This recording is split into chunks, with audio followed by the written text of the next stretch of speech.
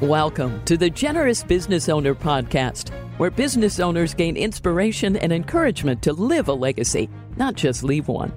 And now your hosts, Jeff Thomas, Alan Barnhart, and Jeff Rutt. Welcome, everybody, to the Generous Business Owner Podcast. My name is Jeff Thomas, one of the co-hosts of the podcast. We have a very special treat for you today. We have Tony Ferguson with us. He has done many businesses and currently the founder of Amplify Energy. And Tony and I met in Michigan this summer, which is a good place to be when your residents are in Texas, in my case, and Florida, in Tony's case. And we met through East Roble Ministries, but you're in for a real treat. Say hello to everybody, Tony. Thanks for being with us. Hello, everyone. It's great to be on with Jeff today. Tony, thanks again for being with us. We usually try to start the conversation with just some background on you. Where'd you grow up? What was that like? What was your family like growing up? Well, Jeff, I grew up in southern Kentucky, a little small town of about 2,000 people, one stoplight, sort of the epitome of small town America. I grew up in a two-parent home, Southern Baptist. My parents took me to church every Sunday, a lot of times on Sunday night, and we even had what we call prayer meeting on Wednesday night. So I grew up in certainly a faith-based family, and fortunately, that has stayed with me throughout my entire lifetime. Well, and I know that's a passion of yours is Christian education, and we may get into that. I'm sure we'll get into that a little bit later. But one of the things I find so fascinating about your story is I think you've raced anything that's not nailed down. So maybe when did that start? When did the love of racing, and just take us through the litany of all that kind of part of your life? Well, it's almost impossible for me to put a timetable on it, Jeff, my first memory of what I call the joy of speed. I certainly can. I grew up on a farm. My dad allowed me to drive tractors and trucks at a very early age. In fact, I was driving a farm tractor when I was 4 years old, and I always enjoyed driving the tractor fast, the trucks, whatever. And so my dad was very tolerant. I don't think he understood it quite, but I drove numerous tractors too fast, turned them over. Somehow God allowed me to survive through all of that. But I turned over just about every farm implement you can imagine by basically just going too fast. So that was sort of my first memories of speed. From there, I got into horses, and I always wanted to have the fastest horse. So it transferred from a four-legged creature to motorcycles. And motorcycles to me were just extremely thrilling. The ability to not only to go fast, but to jump and do all the things. So I became a racer in college. There was not a racetrack in my hometown, but when I went off to college in Bowling Green, Kentucky, there was a local racetrack, and I had a motorcycle. I did fairly well in my very first race, but ended up winning my second race. And that sort of set me on a course of egotism, being proud, just the ego of and the adrenaline of what it's like to win. Yeah. And so I was fairly successful. I've always had, God blessed me with great reflexes and the ability to, control various motorsports.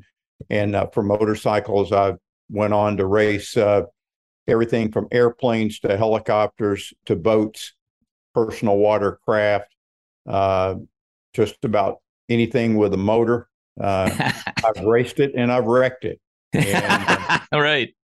It's one of the reasons that I guess I feel so blessed today.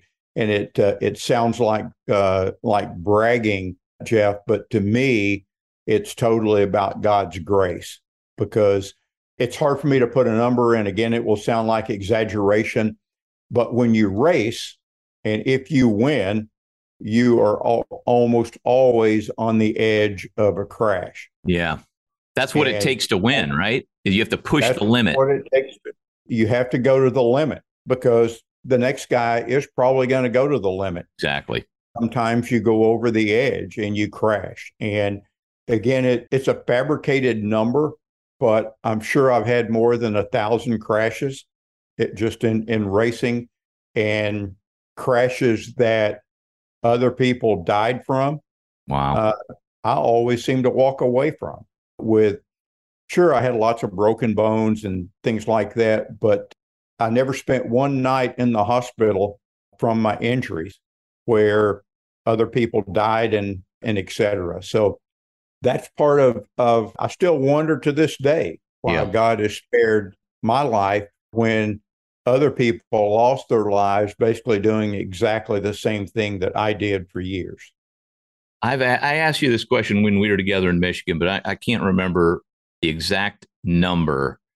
And maybe you don't know the exact number, but I asked you how many 1,000 crashes. It's hard to even get our minds around, those of us that haven't done those things. But how many broken bones do you suppose you've had, ballpark? Oh, I don't know, 20, 30. I mean, the fact that you don't know the number, that just cracks me up. I love it. I love it.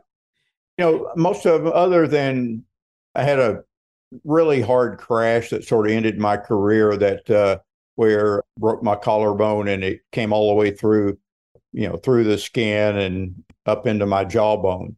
And that was a pretty severe crash. But, broken legs, broken ankles, broken ribs, broken wrist, all those things, when you're young, you get over those. I mean, a broken wrist is not a big deal, or a broken arm is not a big deal, or whatever it may be. You just press on. And that's because I know it sounds crazy and maybe for a lot of people, but the adrenaline thrill is more pleasurable than the pain that comes from outweighs the pain. Yeah, the joy outweighs the pain, or the adrenaline, or whatever. That's an equation we can understand. Now, I think that's such an interesting part of your story. For the adrenaline junkies out there, they're going to relate to that. But even just to understand your personality a little bit, having got to know you a little bit, you're just kind of all in all the time. I think that's part of how God made you. And, I was thinking when you were talking about God's grace and protecting you through that, I was thinking, we're going to be together in Florida. And I was thinking, does that mean I should ride with Tony everywhere because God's protection around him, or is he due for a crash? So anyway, I'll ride with you anytime because of the good reflexes. But how do you think that affected your career? So we talked about being in college, and I know you didn't have maybe the most, quote, normal college experience, because you told me every weekend you're out doing these races and this sort of thing. But how did maybe you can talk more about college or your first job, and maybe how did that sort of personality start to affect your post-college or career? Well, as I was saying earlier, I was very blessed, Jeff, to win my very first race, and I can still remember it to this day. It's amazing what ego does. If you probably have a propensity for an inflated ego. And I remember the night, it was actually on a Saturday night that I won my very first race. And, people were coming over and slapping me on the back, and people I didn't even know, and telling me how fast I was and what a great job I did, and et cetera. And certainly as a young person, that gets to you. It gets to your head. Mm-hmm. And you want that feeling again. And so as you get out into the business world, at least for me, I sort of got the same adrenaline rush from accomplishing whatever that I was going after. And the one thing I learned in racing is that if you want to win, you have to take chances, and you have to be prepared to crash. And business, in a lot of respects, is the same way. If you want to win, you've got to be prepared to lose, but you've got to be prepared to be all in. You have to focus. And so most people No, that's not true. I shouldn't say most people. I think that some people enjoy relaxation. I don't. Relaxation is a waste of time for me. To me, it seems to be unproductive. I want to be accomplishing something every minute of my life. I want to be winning every minute of my life. Now, that doesn't mean I will, but it's important to me to try. You know, not trying to me is the worst defeat that you can suffer. It's just detrimental to the human spirit. So, okay, so you get out of college and we know you're an entrepreneur now, but were you always that way from day one? Pretty much, Jeff. Like I said, I was very fortunate, made some pretty good connections in my racing career. So right out of college, I applied with Yamaha Motor Corporation of America and obtained a Yamaha motorcycle franchise. Oh. And so we built a building and opened a motorcycle shop, and I ran that business for about 3 years. It was semi-successful. It was sort of my first lesson in low volume and low markup does not a business make. Yeah, so, bad combination. It was a bad combination, but it taught me a lot. I like having unlimited potential. I'm not an hourly worker. And so I initially thought that I could increase the volume. And if I could increase the volume, it could offer, additional opportunity. That didn't work out in that particular instance. But as I went on to get involved in other businesses, I found that to be true in some particular businesses. And so, not to belabor some of the various ventures, but I work with my parents in their business. They had a carpet, furniture, and drapery business. And in working with them, I learned pretty quickly that your profit was basically limited to the amount of inventory that you had and the number of customers that you could attract. And you could calculate that. And so being in a small town, it wasn't like that we were going to attract 100,000 customers. We weren't. Now, it did teach me that you had to be really good because you have to have repeat customers in that environment. And so if you do a good job, you'll get repeating customers. But at the end of the day, and certainly after a couple of years, you can pretty much calculate what your profit's going to be. And you find yourself stuck. And are you willing to make X amount of dollars, whatever that may be? And it may be a nice living, but is that what you're going to be able to be satisfied with for the rest of your life?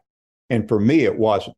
I learned to have a lot of disdain for the limitations, not the business, but the limitations. And I knew I had to move on.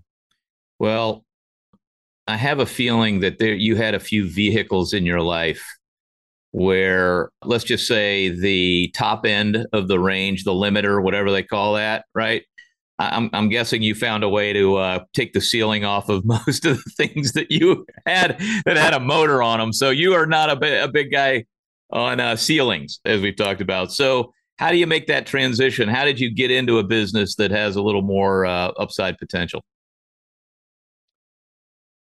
Well, certainly at the time, I didn't attribute it to God, but now I attribute my whole life to God.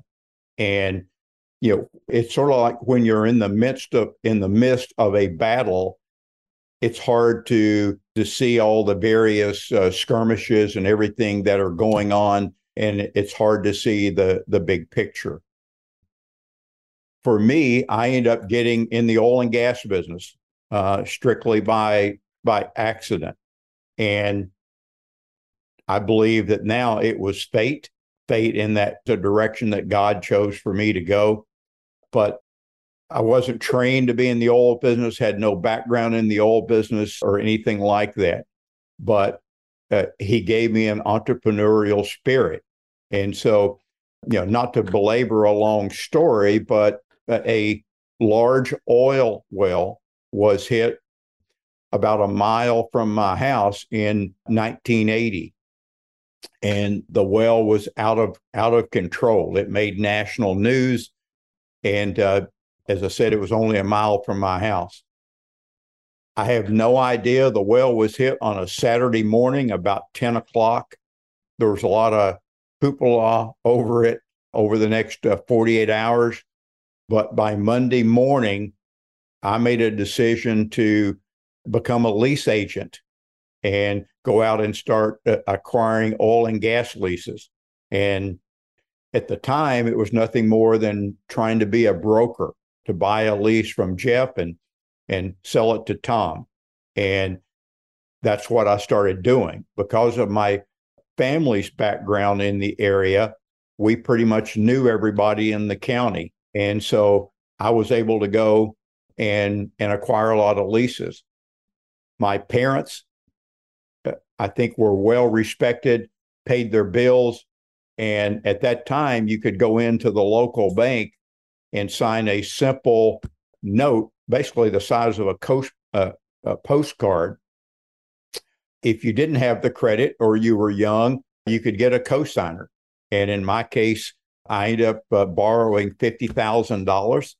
My parents co-signed for me, and I took that money and went out and started acquiring leases.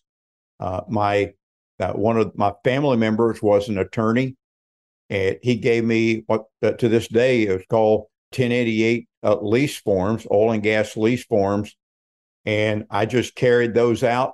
He showed me where to ask people. I basically filled in the names, agreed on some terms, agreed on some money, and in this area, it still is, in a lot of respects, is a cash economy. And so on the lease form, you would fill in $10 in for any and all receivables. And theoretically, the lease form is showing that I'm paying $10 for the lease. In reality, I carried cash, and I would maybe give Farmer John $10,000 in cash, and I would get his lease for a year. No one really knew what I paid for that, only me and Farmer John. Because of this big well, and at the time it was right at the end of the era of oil embargo, oil prices had spiked up. Right. I turned that $50,000 into $5 million in less than a year. Holy smokes. And that was the adrenaline rush that I was looking for.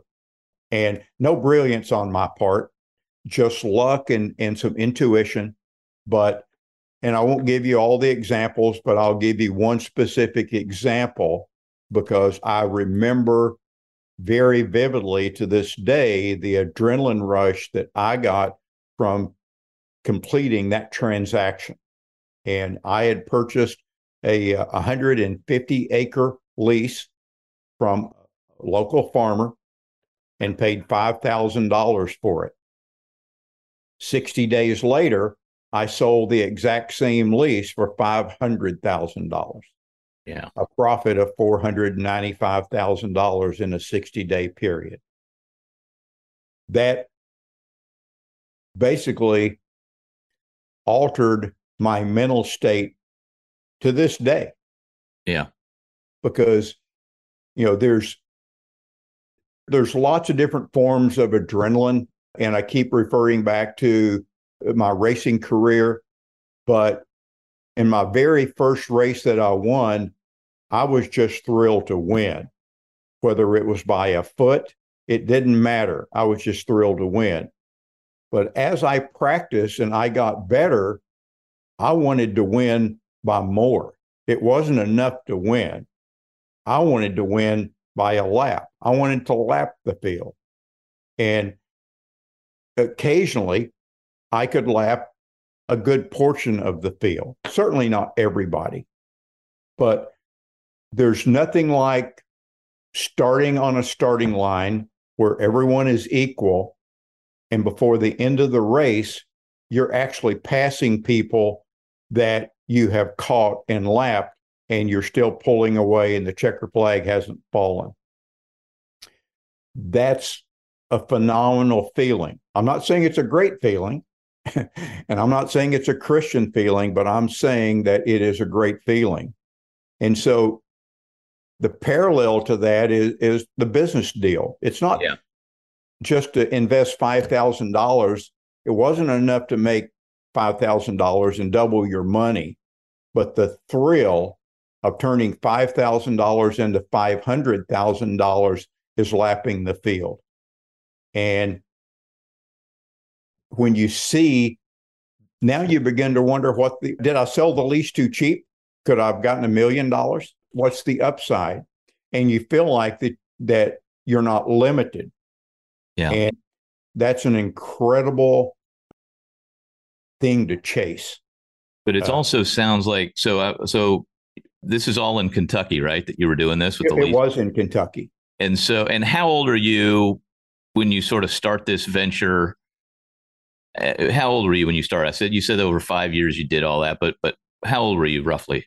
Well, I was 22.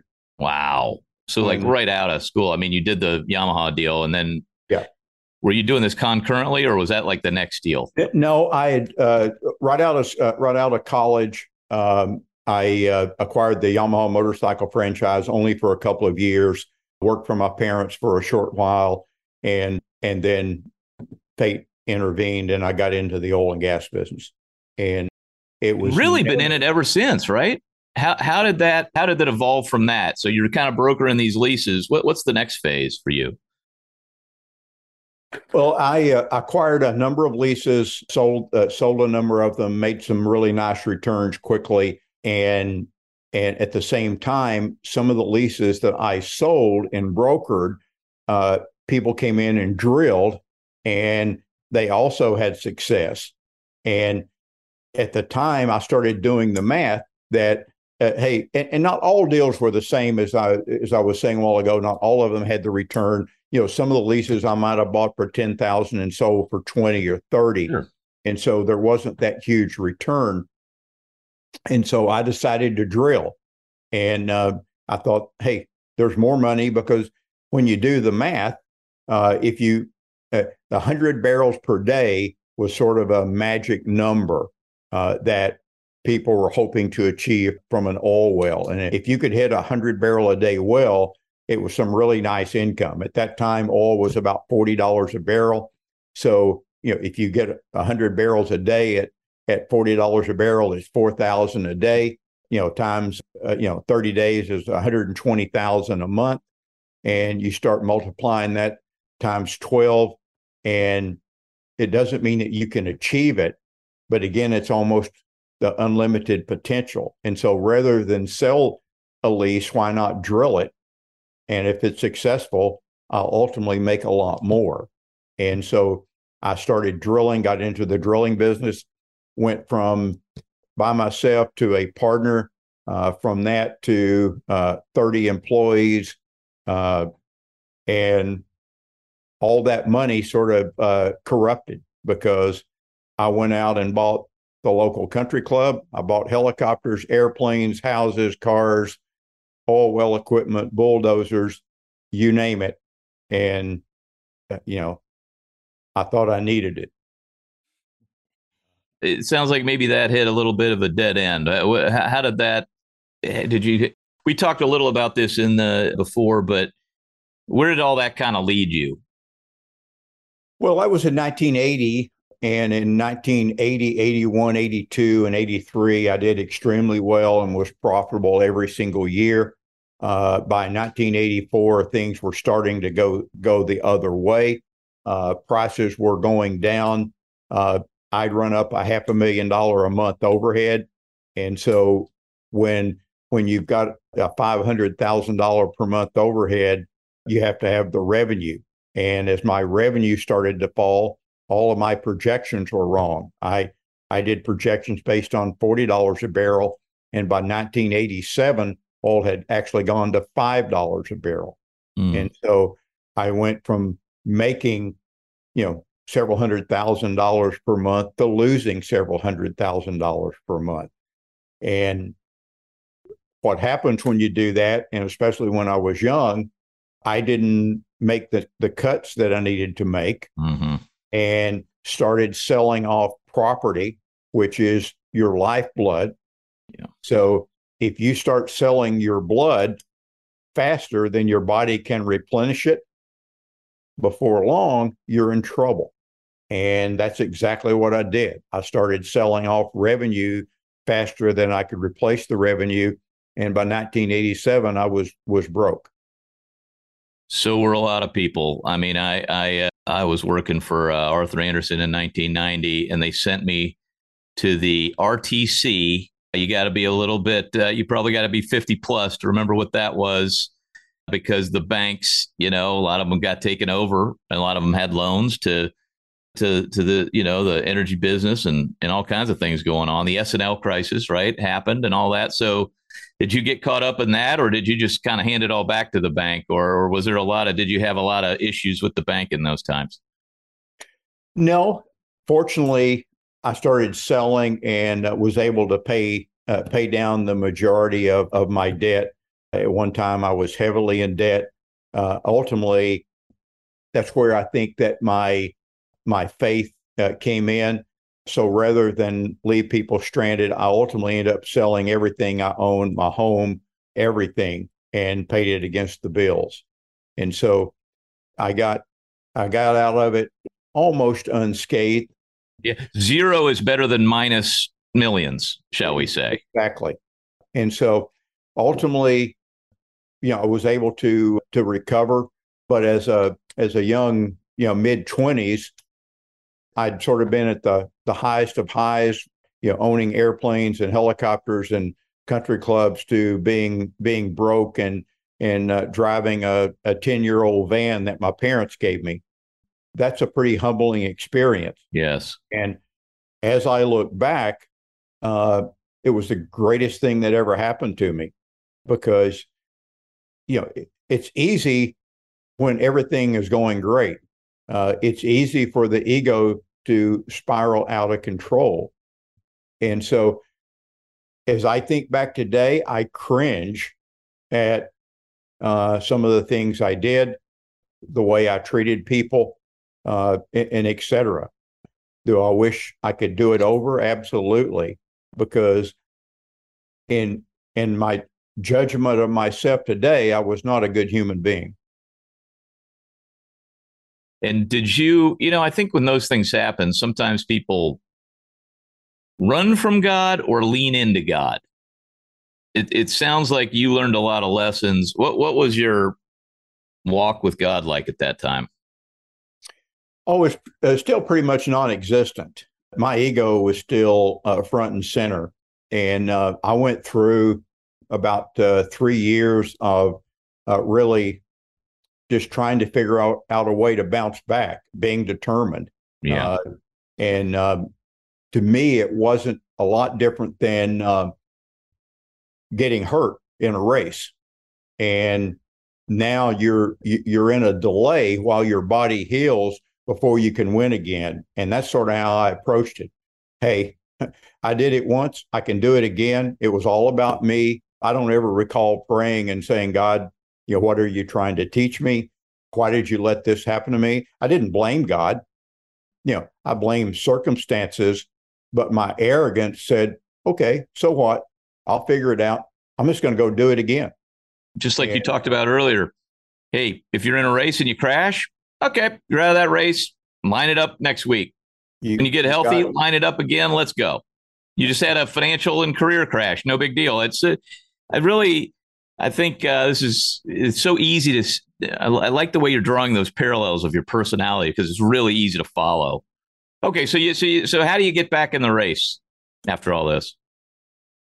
Well, it's an interesting stint. When I said 3 years, in 1987, I had basically lost everything I had through selling it, paying the banks down, and et cetera. And I had an investor in Tampa, Florida, who owned a jewelry store, a very small mom and pop shop jewelry store. they were wanting to retire and couldn't find a buyer. And so they basically said, hey, Tony, come to Florida, learn to be a jeweler, take over this jewelry store. It'll guarantee you a living. You can make $100,000 a year, and you need time to heal. Well, at the time, I wasn't thinking heal for what. I was just thinking I need to make a living for my wife. Right. And so I ended up moving in latter part of 1987 to Tampa, Florida. Went to school to get my GIA certificates in diamond grading to become a jeweler, and started running this jewelry store on a daily basis. For the first year, it's new. It's somewhat exciting, but within a year, I came to despise it again because it was reminiscent of my mom and dad's business. You're back in the drapery business. Same deal. I'm back in the limited business. Right. The ceiling. You're feeling the ceiling again. The ceiling is there. There's no way to get around it. It's all relative to the amount of advertising dollars and inventory that you have. And so after the first year, I started plotting and planning because I was addicted to the oil business and what I viewed as unlimited potential. Yeah. And so I started saving every penny, started traveling back and forth to Texas when I could, trying to figure out how I could buy a project and get back in. And fate hit again. It's just an incredible story. And I think it's, I shouldn't say fate. I think it's God's intervention again. Well, yeah. But I closed my jewelry store. I was at home about 8:00 at night. I got a call from my mother. She said, Tony, have you heard about the big well? And I said, no, Mom, I haven't. And she said, well, they've hit a big well on Cousin Jack's place. Now, Cousin Jack's place was our family. Jack Ferguson, he had a farm next to my mom and dad, and a well had just been hit. This was in actually 1990. And the well was making 4,000 barrels a day. Wow. Oil had shot up, and you don't have to be very quick to figure out that 4,000 barrels a day times $40 a barrel is 160,000 a day. And that's considerably more than I could make in a year in the jewelry business. Right. So my mind was swirling. I hung up, and I remember thinking to myself, my mom maybe transposed the numbers. Right. The numbers happen. It's probably 40 barrels a day. I'll call my buddy up in Kentucky tomorrow and get the lowdown. 10 minutes later, I got the second call, and it was from the very buddy that I was going to call the next day. And he said, Tony, have you heard about the well? And I said, well, I just got a call from Mother. And he said, well, Tony, you got to get up here. He said, I've seen you do it before. The well is making 4,000 barrels a day. And if there's anybody that knows how to take advantage of this, it's you. I hung up the phone.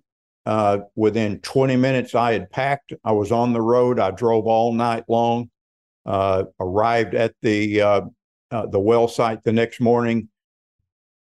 And by 10 o'clock that day, I had the owner of that well in the lawyer's office with paperwork, and I'd agreed to buy it for $1 million. I had to have the $1 million in 5 days, and I had $30,000 in the bank. 5 days later, I had raised $1 million, closed the deal, and haven't looked back since. I'm guessing the bank didn't give you that on a postcard this time. You probably had to hustle a little more. Had to hustle a lot. Didn't get it from the bank. Yeah, you got investors, right? Individuals. From banks. I actually raised it from individuals. Yeah. And, was able to raise that money, like I said, in 5 days and close the deal. I mean, that sounds like a huge turning point. I mean, my little math brain is thinking $1 million is a present value for something making 160 a day. Obviously, there's expenses, but that sounds like a pretty good deal. Was that a big turning point? Is it kind of don't look back since then, or what happened since? Well, I learned a tremendous amount, obviously, in my prior failures and and all the things that I did. I knew first off I didn't want to take any bank debt whatsoever, and so I haven't. To this day, I don't owe any money to any banks. Haven't borrowed any money from any banks on any of the drilling projects that I have done. So that was certainly useful as a lesson from the early part of my career. But yes, it was a turning point because I didn't run out and do all the stupid things that I did the first time around. Right. I was older. I was able to manage it better, and I was able to recognize failure sooner, and I believe make better decisions. And so ultimately, I parlayed that $1 million into about $30 million. Mm-hmm. And that helped set me up to go to several other places. And so from there, I went to southern part of the Illinois Basin, from there to Michigan, West Virginia, Colorado, Kansas, Texas, California, Wyoming, Montana. I've had 3 pretty large projects in Australia. And so I've been able to basically just continue from one project to the next, and each project seems to get a little bit bigger, a little bit better. And it goes back to the addiction of not having a ceiling again. And so where do you think, if you go back and look at it, I know you're still drilling some things. Are you still acquiring properties too? So it's a combination of drilling and then buying existing operating wells. Is that true? Is it a combination? Well, I've done all those things, Jeff. My forte is not in day-to-day management Right. of a lot of employees and et cetera. My forte is really in finding the unpolished diamond and turning that unpolished diamond into something that will attract someone else, and they'll pay a great price for that. I love that phrase, finding the unpolished diamond. I mean, you were in the diamond business for a while, first of all, and then I know you. We met recently, so I didn't know all that history. I didn't know you then, and so I can see that development. But I also see you, as a very generous person today, and you sort of describe yourself as this sort of adrenaline junkie early in your life. From racing that turns that into business and kind of has a failure. Now you have a win, but clearly there was a big spiritual development during those years and a change, not just from your spending habits, but from a spiritual outlook. Maybe take us through a little bit of that timeline and how that happened. Well, I think my first failure, which I would categorize as from 1980, 87 until 1990, I was in a rebuilding mode from a business standpoint, but I was still determined to do it myself. And so I had still not been humbled, even though I had suffered failures. And yes, it was humbling. My ego was probably as big as ever. And I was just more determined. It's, I keep using the racing analogy, but in dirt bike racing, certainly in motocross racing, it's not uncommon to take a fall that maybe takes you 3-4 seconds to recover. Now, your opponents can make it a long ways around the track in 4 seconds. But if you're good enough and you have enough time, you can catch them. Yeah. And so a fall doesn't necessarily knock you out of the race. In fact, I have won a ton of races where I took at least one fall in the race, but I got up and went on to win. Business is sort of the same way. You take your setbacks, but you never give up. You stay focused and you get back up and you get going as fast as you possibly can. And so, my first failures were not failures enough, really, to affect my ego. They were 3 to 4 second track falls. Exactly. Yeah. I mean, they obviously lasted, but the analogy is the same. No, They right. momentary blips to right. get back on the horse and get going. And later on in my career, I was fortunate again. I got involved in a project in Australia. We were able to sell it to a major company. My partners and I made a ton of money. And as one of my partners said, we made just enough money to be dangerous. We made enough money to think we were smart. Right. And so we ended up buying a business that initially was great. It turns out that we had gotten in bed with some people who, let's say, were disingenuous at best.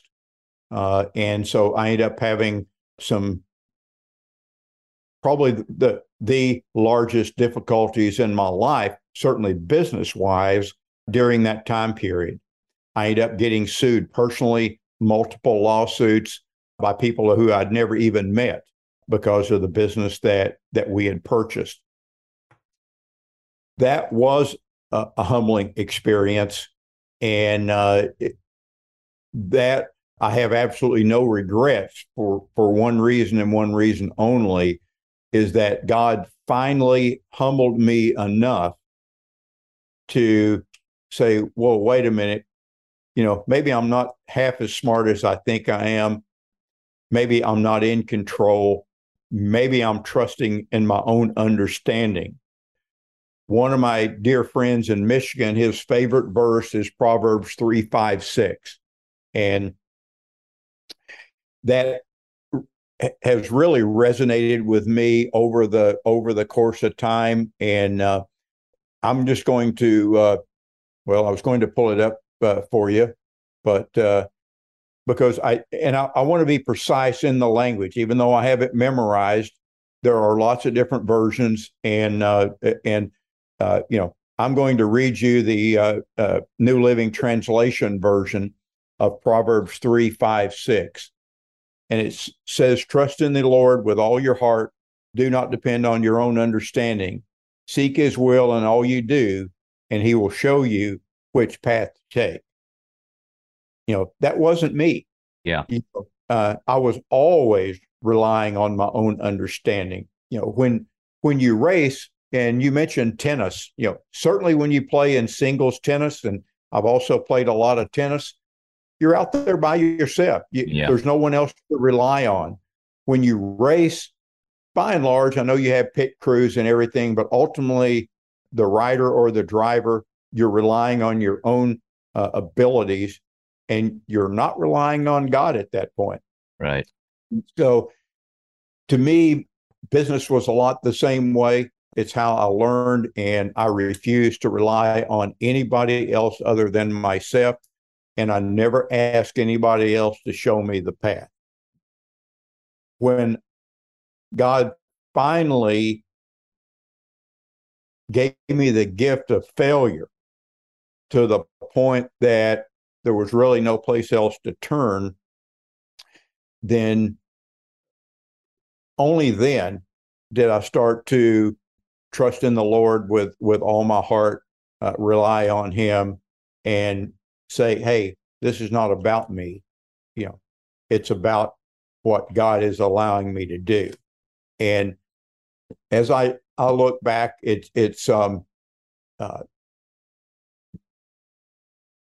I'm hesitant, Jeff, to even bring it up, because it sounds like that I'm bragging, and it really isn't. It's with the most of humility of thanking God, because, as I mentioned, in all this racing, I crashed a helicopter into a body of water.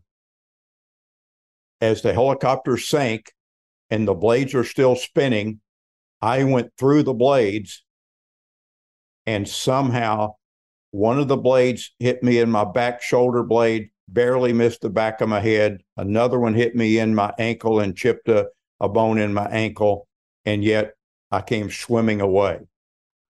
I don't know of anyone else that has crashed a helicopter and gone through the blades with them spinning and lived to tell about it. I crashed a hot air balloon into high tension power lines and the balloon exploded. I fell to the ground, didn't even get a burn mark, and walked away. I've hit a car going 120 miles an hour and total a car, and I walked away. Well, you've totaled more kinds of things with motors than I've even ridden in. Okay. And it sounds, forgive me for the analogy, but maybe you crashed a couple of deals. I mean, you also won a bunch of races, but we always remember the crashes, I think, more than the victories. And unfortunately, I think God uses us. He can transform us more in the valley than he does at the mountaintop. I wish it wasn't so, but I know he's done that with me. It sounds like that's what's happened. And to me, it seems kind of obvious. It's an amazing, we get some amazing stories of redemption on this podcast. But this to me is an amazing, kind of obvious, like these particular skills that God gave you that sort of led to ego, but then you translate them into business. You have some of the same crashes. You come back to an understanding of him. So how does that affect you now? Like, I know you to be a guy who's super passionate about Christian education and that sort of thing. So how did you translate your mindset into just a focus on winning to a focus on blessing others? Well, I view myself, Jeff, as a numbers guy. I'm pretty good at numbers. I'm pretty good at looking at odds. And the reason that I bring up the crashes and the incidents is that I've been able to defy the odds over and over and over and over. And I have to ask myself why. Am I that lucky? Or, is God watching over me? And the conclusion that I came to is that nobody's that lucky. God is watching over me. And I can then stretch that out into business of how I've had, what I would say devastating failure, but God has allowed me to recover. Yeah. And so when I finally figured that out and said, I need to trust in God. And I'll give you another story. I've related this to you, but it's I went through a period of redemption, Jeff, where I needed to win every business deal. I thought that it was incumbent upon me to get the last penny out of every deal. I had a business deal, and I realized I gave my word on a business deal and shook hands on the business deal. Before the deal could close, the value of the project I was selling doubled. I won't go into the details, but it doubled. My partner, and I hadn't actually signed the deal. We had shook hands on the deal, but we hadn't signed the deal. My partner says, "Hey, whoa, wait a minute. I don't, we haven't signed the deal. A deal's not done until it's signed." In my earlier business career, I would have totally agreed and said, "Yep, hey, what does shaking hands mean? Isn't that something old fashioned? Because it's not signed." Well, as I was praying about it, God clearly told me that my word was more important than any amount of money any additional money that we could make. And so I signed the deal. It had an effective date in the future. It had a closing date in the future, but I signed the deal. When the closing date came, the other party couldn't close. They had some difficulties, and so they defaulted on the deal. Fast forward 60 days later, they call me back and said, "We can close now.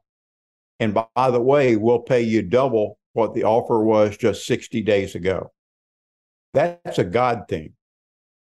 Because had I have not have signed the deal, it means that I was not trustworthy, that they couldn't trust me. And I don't think that they would have called me back in 60 days. I think they would have tried to find an alternative.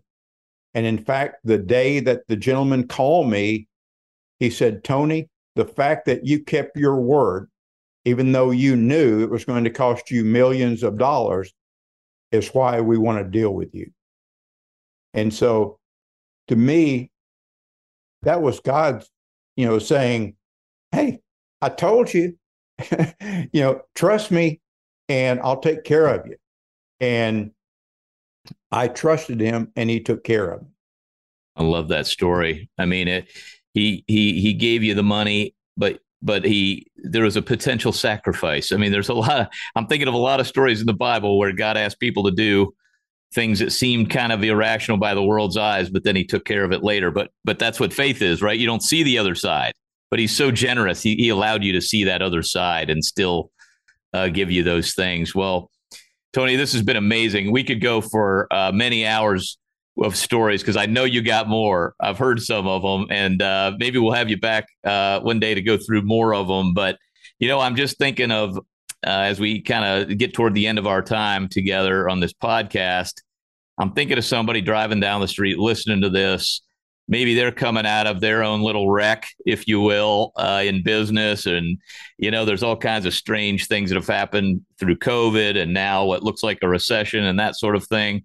But maybe somebody's just coming out of a little wreck of their own and they're trying to recover and get back in the race. And I'm just thinking, what's and again, this podcast is just a bunch of business people like us having a conversation, hoping that it's a blessing and praying that it's a blessing to others on their path, as Proverbs 3 would say. So just for a little bit of gas in their tank, if you will, what's a practical tip you could share with somebody driving down the road that would, maybe they could implement as a business owner that wants to be a little more generous tomorrow? Well, I would like to sum it up this way, Jeff, is that for any, what I believe, rational human being that can read and has access to a library or to history, you can do the research as Lee Strobel did in The Case for Christ. Do your own research. You don't have to trust Lee or any other author to that matter. And what are you researching? I would suggest that you research, was there a man named Jesus? Was he born? Was he crucified? And did he die? I don't think there's any question. The evidence is overwhelming. There's not even an atheist that I know that will try to dispute Roman history. And so basically, that portion of it is indisputable. It then comes down to all of life, in my opinion. Did Jesus come back to life? Was there a resurrection day? That takes some faith, quite honestly. But there's tremendous evidence. I can envision being on a jury and convicting someone of being guilty based on circumstantial evidence. We do it all the time in our society. We make decisions. We form opinions based on circumstantial evidence. The circumstantial evidence that Jesus rose from the dead is absolutely overwhelming. So you almost have to use silly putty to come up with some type of a different conclusion. But once you accept that Jesus came back to life, then your whole world should change, because that means that God is real. And if God is real, then we're here temporary. All the things that we think are important are not nearly as important. We really have one job, and that's trying to do the very best we can for ourselves, our friends, our family, not trample on the rights of other people, and to go back to, and I'll sum it up with Proverbs 3, 5, 6 again, and to repeat, Never, ever rely on your own understanding. Put your faith in God, and He'll show you the path to take. Well, what a perfect place to end it, Tony. Thanks so much for being with us. And, I know that you are now running your race for God's glory, not your own. And so that's a great place to leave it. And thank you for the encouragement.